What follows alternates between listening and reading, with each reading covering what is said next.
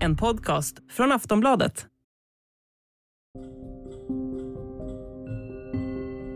Om du ser mig, gråt.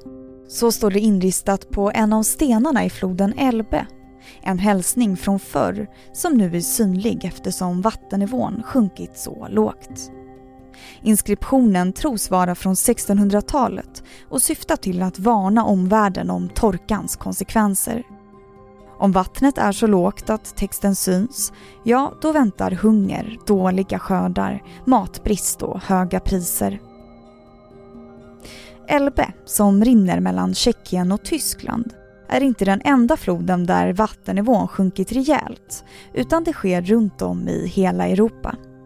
I augusti så har vattennivån i Gardasjön i Italien sjunkit med nästan 2 centimeter per dag. Och på bilder kan vi se hur människor solar på det som vanligtvis brukar vara havsbotten.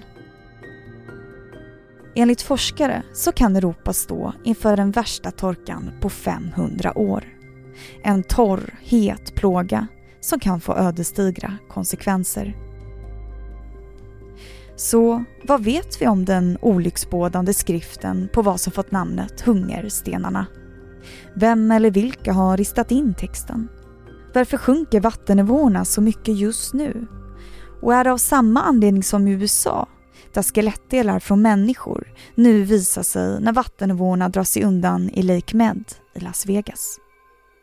Jag heter Vilma Ljunggren och i dagens Aftonbladet Daily pratar jag med Staffan Lindberg, klimatreporter här på Aftonbladet, om de sjunkande vattennivåerna. Han får börja med att ge oss en lägesrapport om hur det ser ut just nu. Det är extremt lågt vatten på jättemånga håll. Europa lider över vad som man tror kan bli den värsta torkan på 500 år. Så att det sätter såklart sina spår överallt. Och menar, framförallt i stora centraleuropeiska floder som Ren och Elbe och Donau där vi ser de här väldigt låga nivåerna. Men också i många sjöar. Gardasjön till exempel som Italiens största sjö har man jättelågt vatten. Så det är någonting vi ser på väldigt, väldigt många platser i Europa just nu. På vissa ställen, bland annat i floden Elbe, så har ju såna här kallade hungerstenar blottat sig. Kan du berätta lite om dem? Ja, men det är som flera 100 år, ofta gamla hälsningar till oss, kan man ju säga, från människor som levt före oss och som genomlevt andra då såklart förödande torkor från vattnet har varit så lågt att de kunnat rista in sina budskap här, det som tidigare varit långt under flodernas liksom vattenyta.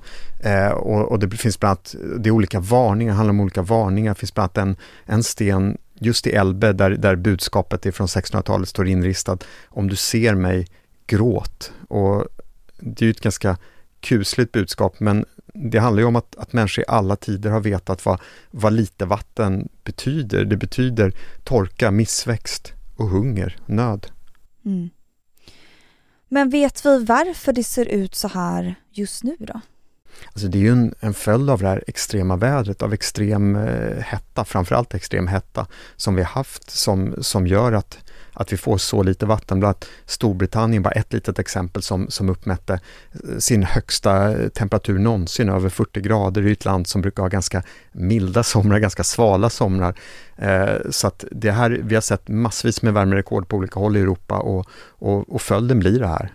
Om man pratar lite om själva ekosystemet kring det här, vattnet då som försvinner från sjöarna, vart tar det vägen? Alltså vatten kan ju såklart inte förstöras, utan när det är så här hett så förångas vatten och stiger uppåt och förr eller senare så tenderar det ju hamna som regn någon annanstans när det faller ner från himlen.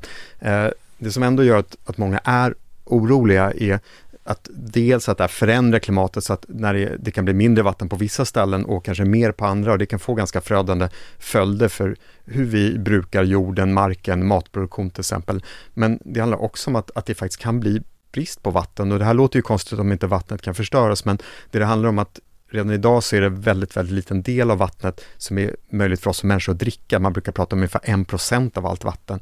Resten är de salta världshaven eller inlåst i isar vid polen eller så. Så att det är bara 1% vi kommer åt, och det här kan regna ner precis var som helst på platser där vi inte kan nyttja vattnet. Så att det är en resurs som är ändlig, även om det kan tyckas märkligt att säga det. Och vad får det här för konsekvenser då? Kan industri drabbas till exempel? Alltså, vi människor behöver vatten på så många olika sätt för att leva. Vi behöver vatten, vi behöver dricka allihopa, men vårt jordbruk behöver enorma mängder vatten. Våra industrier behöver vatten. Vår elproduktion genom vattenkraft behöver vatten. Alltså vi är helt beroende av vatten för att leva på det sätt som vi lever idag. Så att det här det kommer att få följder om det här fortsätter, stora följder. Aftonbladet Daily är strax tillbaka.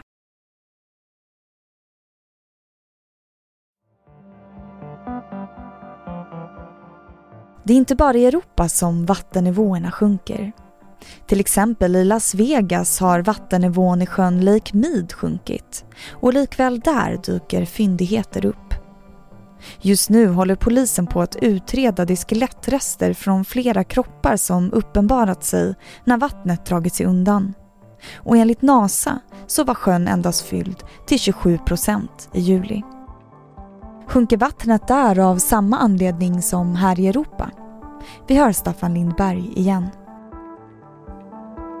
Alltså det finns ju egentligen bara 2 skäl till att vattnet kan sjunka undan egentligen, och det är ökad hetta eller större torka, att det faller mindre vatten. Så att det är det handlar om. Amerikanska myndigheter pekar ut klimatförändringarna som stort, och klimatförändringar ger högre temperaturer och i många fall också mindre nederbörd över stora områden, så att absolut. Och hur påverkar det här till exempel djur? Vi ser ju på många håll, alltså djur är ju ännu mer utsatta för förändringar. Vi människor kan ju ändå göra en del när det blir torka på olika sätt. Vi kan gå in i ett luftkonditionerat hus i en hetta, eller vi kan i någon mån transportera, leda av vatten och så. Det kan ju inte djuren, och vi ser att jättemånga djur både av hettan och av torka mår jättedåligt. Vi såg de här nästan lite apokalyptiska scenerna från Indien som hade också en extrem torka i våras, sent på våren, där fåglar föll ner från skyn. Därför att de är inte gjorda för de här temperaturerna, och de är inte gjorda för den här torkan. Så att det kan bli stora följder. Vad kan det få för fler konsekvenser om det fortsätter på det här viset? Det beror ju på hur extrem, om man säger så, den här klimatkrisen som vi nu har gått in i kommer att bli. Hur extrem vi tillåter den att bli, skulle man kunna säga. Om man kollar specifikt på vattnet så finns det ju en självförstärkande effekt. När det blir ont om vatten på jorden så tvingas man på många håll att, till exempel de floder som finns i torra delar på jorden, så leder man av mycket mer vatten från de floderna uppströms, alltså högt upp i floderna, vilket gör att de ännu mer torkar ut nedströms, så det blir ännu värre för människor där.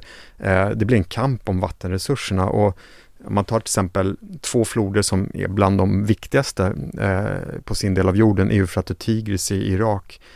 Där händer just det, man leder av vatten i grannländerna högt upp i bergen, som gör att det blir mindre och mindre vatten samtidigt som det blir hetare och hetare. Och där har myndigheterna gått ut nu och varnat och sagt att de här floderna kan vara borta 2040, alltså om bara 18 år. Då finns inte de här 2 livgivande floderna i Irak som ett land med 40 miljoner människor, och där är ett land av väldigt, väldigt många som riskerar att drabbas väldigt hårt i närtid. Och jag tror att alla kan se framför sig vad följderna blir med ett land med 40 miljoner invånare som inte längre har vatten.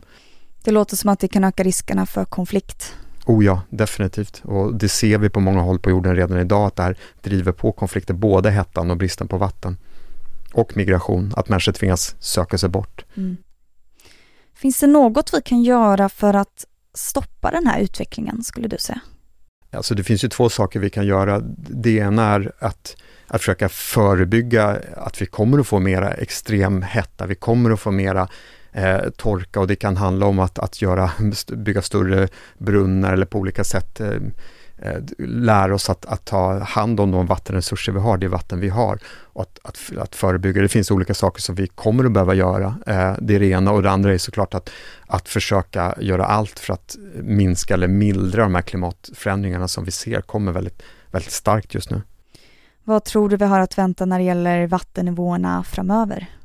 Ja, men det är ju det här och ännu mer. Vi kommer att se ännu mer, därför att när det gäller klimatet så det är så mycket klimatförändring som redan är inbyggt i systemet. Det finns en fördröjning i det vi släpper ut innan det visar sig. Så att även om vi slutar att släppa ut all koldioxid i världen just nu i den här stunden så kommer ändå klimatförändringen att fortsätta att märkas mer och mer under en tid. Men så det kommer att bli tufft. Så jag menar, det handlar om nu det är att på något sätt få ner utsläppen så att det överhuvudtaget är möjligt att bo på den här jorden, att det överhuvudtaget blir beboeligt i framtiden. Det skulle jag säga att den här striden handlar om just nu. Hur allvarligt skulle du säga att det är? Ja, men det är jätteallvarligt. Jätteallvarligt. Tusen tack Staffan Lindberg för att du gästade Aftonbladet Daily. Tack. Det här var Aftonbladet Daily och du har hört Staffan Lindberg, klimatreporter här på Aftonbladet. Jag heter Vilma Ljunggren och tack för att du har lyssnat.